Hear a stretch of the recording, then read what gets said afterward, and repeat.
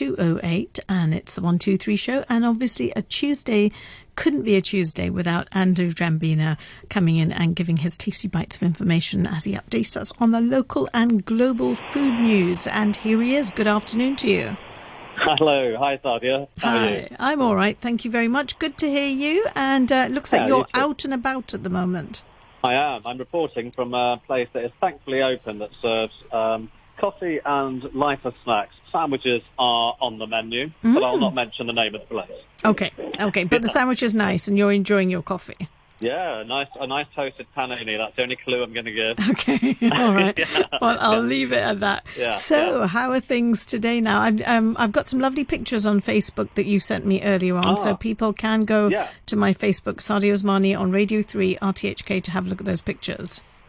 Right, thanks, Sadia. Yes, and those are really beautifully presented, aren't they? And I'm going to kick off with this, actually. There's a new restaurant that's opened in Hong Kong that has a very key Asian ingredient at its core.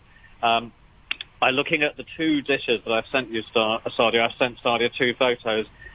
Can you tell if there's any common factor there? Oh, wait, I've got one here. Let's have a look at this. Okay. Oh, I hope the other one is looking a very sort of creamy noodle, but the noodles are obviously prominent in both.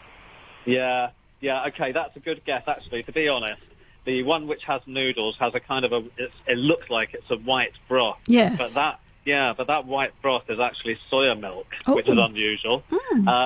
And it's a local, very, very highly awarded female chef. Her name is Vicky Lau, has launched with her head chef of a previous restaurant, a place which is focusing on soybeans in its dishes, various versions of using soybean, whether it's, as we just mentioned, soya milk for a broth with noodles, or if it's made in locally produced, small producers in Hong Kong, which is a nice touch, I think, using soybean as a main protein. It's not a vegetarian restaurant, and in the second photo that I sent Sadia, that like is a version of, it's called, they're calling it Mapo Dalfu of the day. Okay. And so that is the spicy Sichuanese style tofu that usually has chopped or minced meat. Often it's pork or beef. Yeah. That's the usual way of having it. However, the picture that I've sent Sadia, none of that everyday minced or chopped beef or pork for them at the restaurant that I haven't mentioned its name yet. It's called Mora, M-O-R-A, and they are using in that dish lobster. They've just casually chopped up a lobster there, Sadia. Oh, it's lobster. I thought it was chicken there. Oh, it looks lovely. Oh, I love lobster. I wonder if they have to go pretty carefully with the spice, because Mapo Tofu from Sichuan originally, it's quite spicy. It has the red peppercorns, which are kind of referred to. I'll probably hit the wrong tone as I say this, but M-A. With a tone that I probably won't get correct, and that means it's the tongue or mouth tingling sensation that you get from red peppers, as opposed to the spicy chili peppers, which are also in there. So I bet they have to go pretty easily, otherwise you'll miss that sweet. Yeah, it's a very delicate taste with lobster, isn't it? That's right. You wouldn't want to have lobster in there and not be able to taste it. Yeah. So Vicky Lau, then, she's the co-founder with she launched this a couple of months ago in a very difficult time, let's face it, but her and her head chef, who worked with her for a few years in her other restaurant that she still runs, that's why she's got a head chef in this new one, her old restaurant that she won 2 Michelin stars for and has been on the best 100 restaurants of the world list, is Tate Dining Room, which is in Soho. So she's a very accoladed chef. When she was in the Asia's 50 best restaurant list, she got pulled out one year a few years ago to be. They do something. I've discussed this. I don't think you and I have discussed it. I've discussed it a few times with Noreen about the fact that they have an award that comes out before the big list of. It's 100 for every. There's a world's list, there's an Asia list, and there's a Latin American list. But the ones that get in the top 50 are considered the one that everyone trumpets, but there is actually a list that extends to 100. Before they present that list annually, they always announce a top female chef in the list of those 3 different places: the world, Latin America, and Asia. And, I mean, I've often asked the question, is that a good thing? Yes, we know that, like many other industries, the food industry, the restaurant industry is not as equally represented by women as men. But would it be, I wonder, although it's brilliant for her and she was very pleased when she won it, I met her and interviewed her a few years ago when she got it, but would it be to be on an equal footing, judged in the same way for both genders? Because what are the awards for? It's for what's served on the plate. Yes. So that's just my point there. Any thoughts on that, Sadia? Yeah, I mean, I think you are looking at the food that's being served. You're not choosing somebody purely because you want to get tick the box and get a woman in there. So at the end of the day, it does come down to the taste of the food, because it doesn't matter who cooks it. It's just how good the food is. Exactly. That's what I think too, yeah. Well, so Vicky Lau has launched this at a dicey time with head chef Percy Ho, who was the person working with her before. He comes from an interesting family line, actually. His dad was a prominent dim sum chef. He's retired now, but he learned from his dad how to make dim sum dumplings and other noodle and rice dishes that were sold in the restaurant his father worked in, that his dad had learned over about 30 years when Percy was a 10-year-old boy and started... he started actually... He was allowed to start cooking at home to create those renditions. Wow. And he realized a few years after that he then wanted to become a chef for his career. That's very early to realize, but often we do hear that. That's how it starts, I suppose. That's right. That interest is generated from a very young age, isn't it? Definitely, yeah. So, Mora, which is the name of the restaurant in English, is based on a Chinese character which doesn't have the A at the end, which is pronounced mo, which means texture in Chinese, in Cantonese. And the location of the restaurant is also in an area of kind of old Sheungwan amongst the antique shops. And they liked to be around that atmospheric area. And they've given the interior of the restaurant a bit of a retro look. The dishes that I sent to you, Sadia, are extremely modern looking, aren't they? So there's nothing too kind of old school looking about that, but they've actually given a retro 1930s look to the interior. I didn't send you a picture of that, but they did even go as far as designing their own lamps, which are hanging from the ceiling. Sounds like an interesting place. They've designed the lamps to be covered in something which might look at first glance like parchment, but it's actually meant to be like dried tofu skin. You know, the wrapping that's used for wraps in some Cantonese food. Yeah. So that's very creative, I think, isn't it? So they're really wanting to have an element of soybean, whether it's soft tofu, the skin tofu, or soya milk in their savoury dishes. So it's not the first time that... Did you try it? No, I really want. I read about it just over the last week, and I will try it, and I'll let you know because I'm really liking the sound of this. It looks beautiful. So I haven't yet, but I have tried her food in the Tate dining room a couple of times, and in that restaurant, the Tate dining room, it is really what some people might consider special occasion restaurant because it's tasting menus of small dishes, and this new restaurant is a bit more accessible price-wise, and its dishes are not... I'm not aware of them doing a tasting menu, but she did previously venture into the world of tofu using local Hong Kong producers, and so she just thought that there was quite a bit of interest. Her previous restaurant was French mixed with Chinese cuisine, so it's fusion that she devised with her and her chefs. And she's taken just the element of tofu further because she once did a tasting menu called an Ode to Tofu a few years ago. That sounds interesting. And it went down so well that even when she stopped doing that menu, people were still asking either for dishes. And so she had to keep it on. It made her realise, and we've spoken about this before, and we all know probably, that meatless meals, whether you are a carnivore or not, are an option that people enjoy more and more to not have meat, even if they do eat it on some days. So the what she's setting up right now, as we speak, though, is the process of creating a small production facility to make their own in-house tofu, so they can do all of these different renditions, from the firm stuff that's pan-fried to the milk, to the skin, and all the rest of it. So they're in the process of that, but until then, they're patronising some of the very small-scale producers. So that's called Mora, and if anyone wants to see what the Mora of these dishes look like, you can go to, sorry, a bit of a corny one there, MORA, that's mora.com.hk. Sounds interesting, that. Yeah. So next, across the border we go for my next report, where over 8,000 bottles of fake high-end Aussie Penfolds labelled wine was recently discovered, leading to a big bust of a mega fake wine operation. Wow. Yeah. We've got the photograph on Facebook too. You can have a look at that. Okay. Yeah, that looks like it looks like a bit of a dodgy operation there, doesn't it? You've got a gas cylinder in the middle. I'm not sure. It's probably part of it looks like somebody's living room. Yeah, it is. It does look like a flat with no furniture, but just lots of crates of wine, a gas cylinder that's probably boiling up stuff that looks like wine and is then bottled with a dodgy label. And that's what these people have been busted for.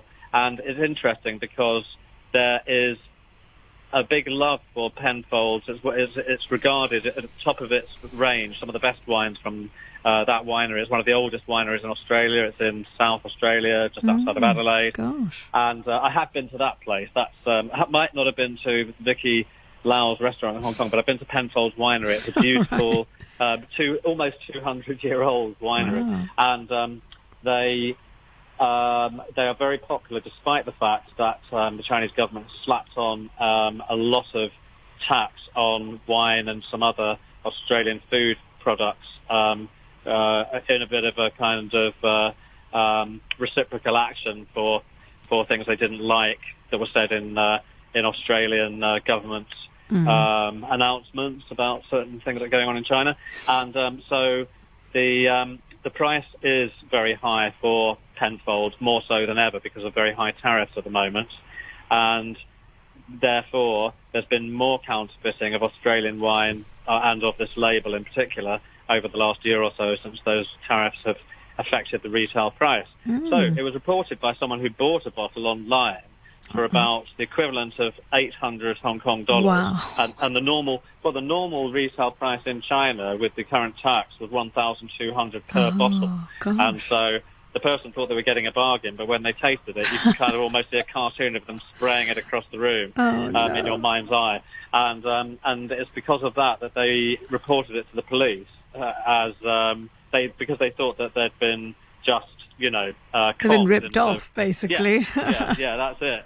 So they, after a little investigation, and this was in the eastern Jiangsu province of China, the police tracked back the supplier to this flat that Sadia and I were describing, which had a mega production of where they seized over 36 million in Hong Kong dollars value of wine from that dingy flat. Yeah, I was just going to say, how do you manage to do that in a flat? That it itself is creativity, isn't it? I mean, it is. I mean, I don't think we're seeing the whole story. We're seeing one portion of a room there, which looks a bit of a mess, but that was part of the seizure. So boxes and boxes.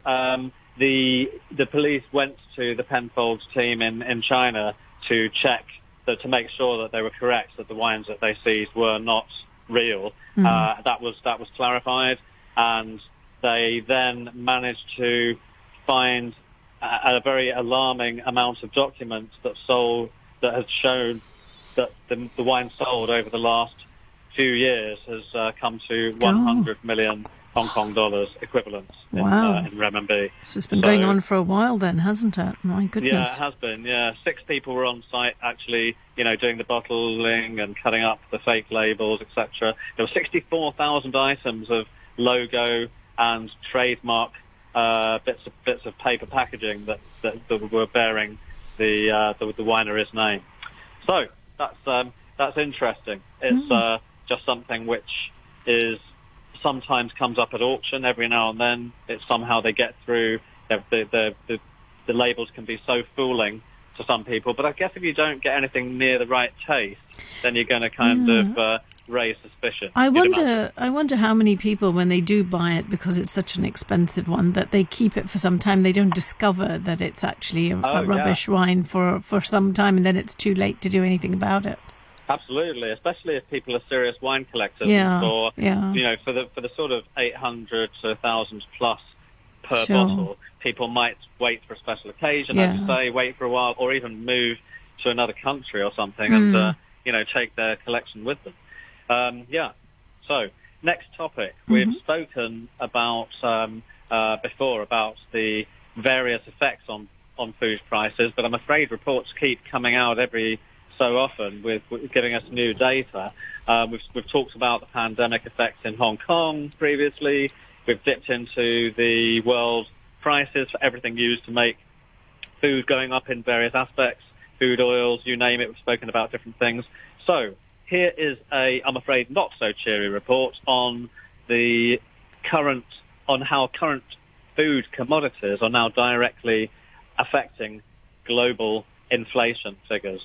Why is it that food prices are being pushed up and then become part of everyday costs and pushing up inflation? So we know some of the reasons, as I say already, but Bloomberg came out with a report just a few days ago which has the latest on this global phenomenon, because already we know, for the reasons that I've just kind of skimmed over, that food costs were high, but and we know also that the pandemic for 2 years has clogged up supply chains, making things difficult for transportation, making delays and making things scarce.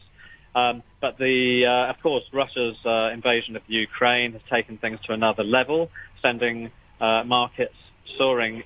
We know about fuel probably, but I didn't really know about fertilizer, because Russia, along with Canada, is one of the world's top producers of farming fertilizer. They make something called potash, which is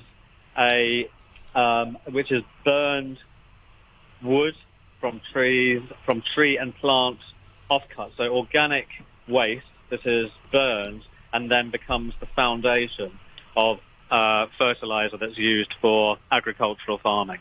So that has been production of that has stopped, obviously, while this whole Russia-Ukraine business is going on, and so have products.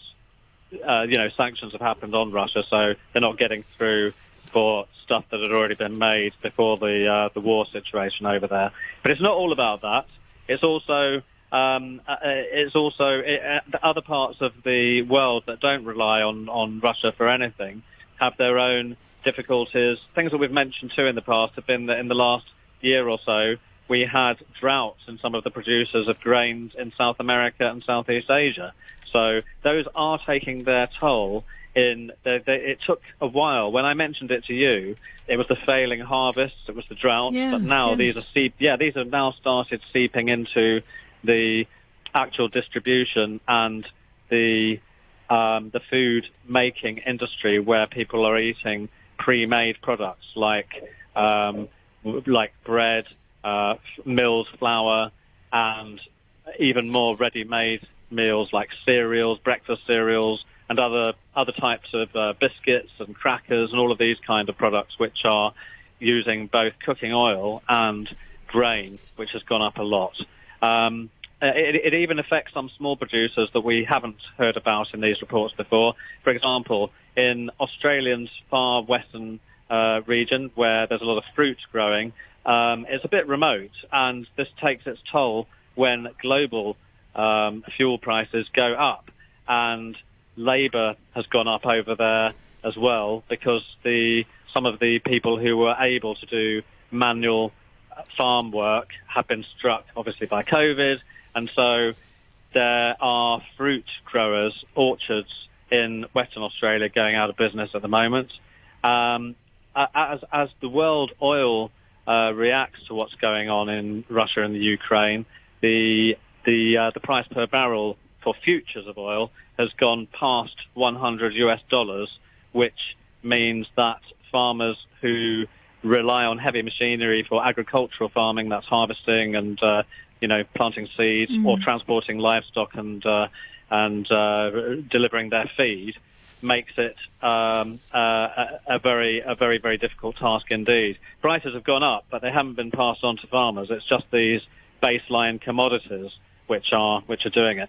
I'm aware that we have touched on this before, but I just thought I'd mention it. In India, where the economy, a staggering 60% of its 1.4 billion people depend either directly or indirectly on farming, because some of it is food processing, for their livelihood, to actually make their income. 60%. Yeah, that's amazing, isn't it? That is huge. Isn't it? Yeah. Actually, some of that farming, in that figure, it's mostly all foodstuffs, but cotton is thrown into that mix as well. So that would describe why it's so high. I don't think I'll go on because we've heard these sort of things before, and it's not a very chirpy ending for our segment. But it just shows you that, there's a direct effect on everything, isn't there? Whatever's happening in the world is going to affect us on our dinner plate, frankly, I'm sure we've all noticed it here. Yes. Views are the prices around. Yeah, I haven't kind of been out and about that much, but I think generally prices have gone up. You can see that over time. When you look back at some of the prices you were paying last year, you can see that things have gone up. But then, I think sometimes it's been done artificially because people just think it's a good opportunity to do it. But I think so as well. I mean, it does seem that things have gone up. You'd expect there to be a bit of stock for a while, not to be going up as frequently as they do. But a bit of opportunism, I'm sure. But let's just hope things are calming down now. On that note of opportunism, I guess that's all of my reports for today. All right, brilliant. Well, thank you very much, Andrew. I look forward to talking to you again next week, or actually on Thursday, and you can go and enjoy your coffee and your sandwich now. All right. Okay. Thank you, all right then. Thanks very much. All right. See you then. Bye-bye.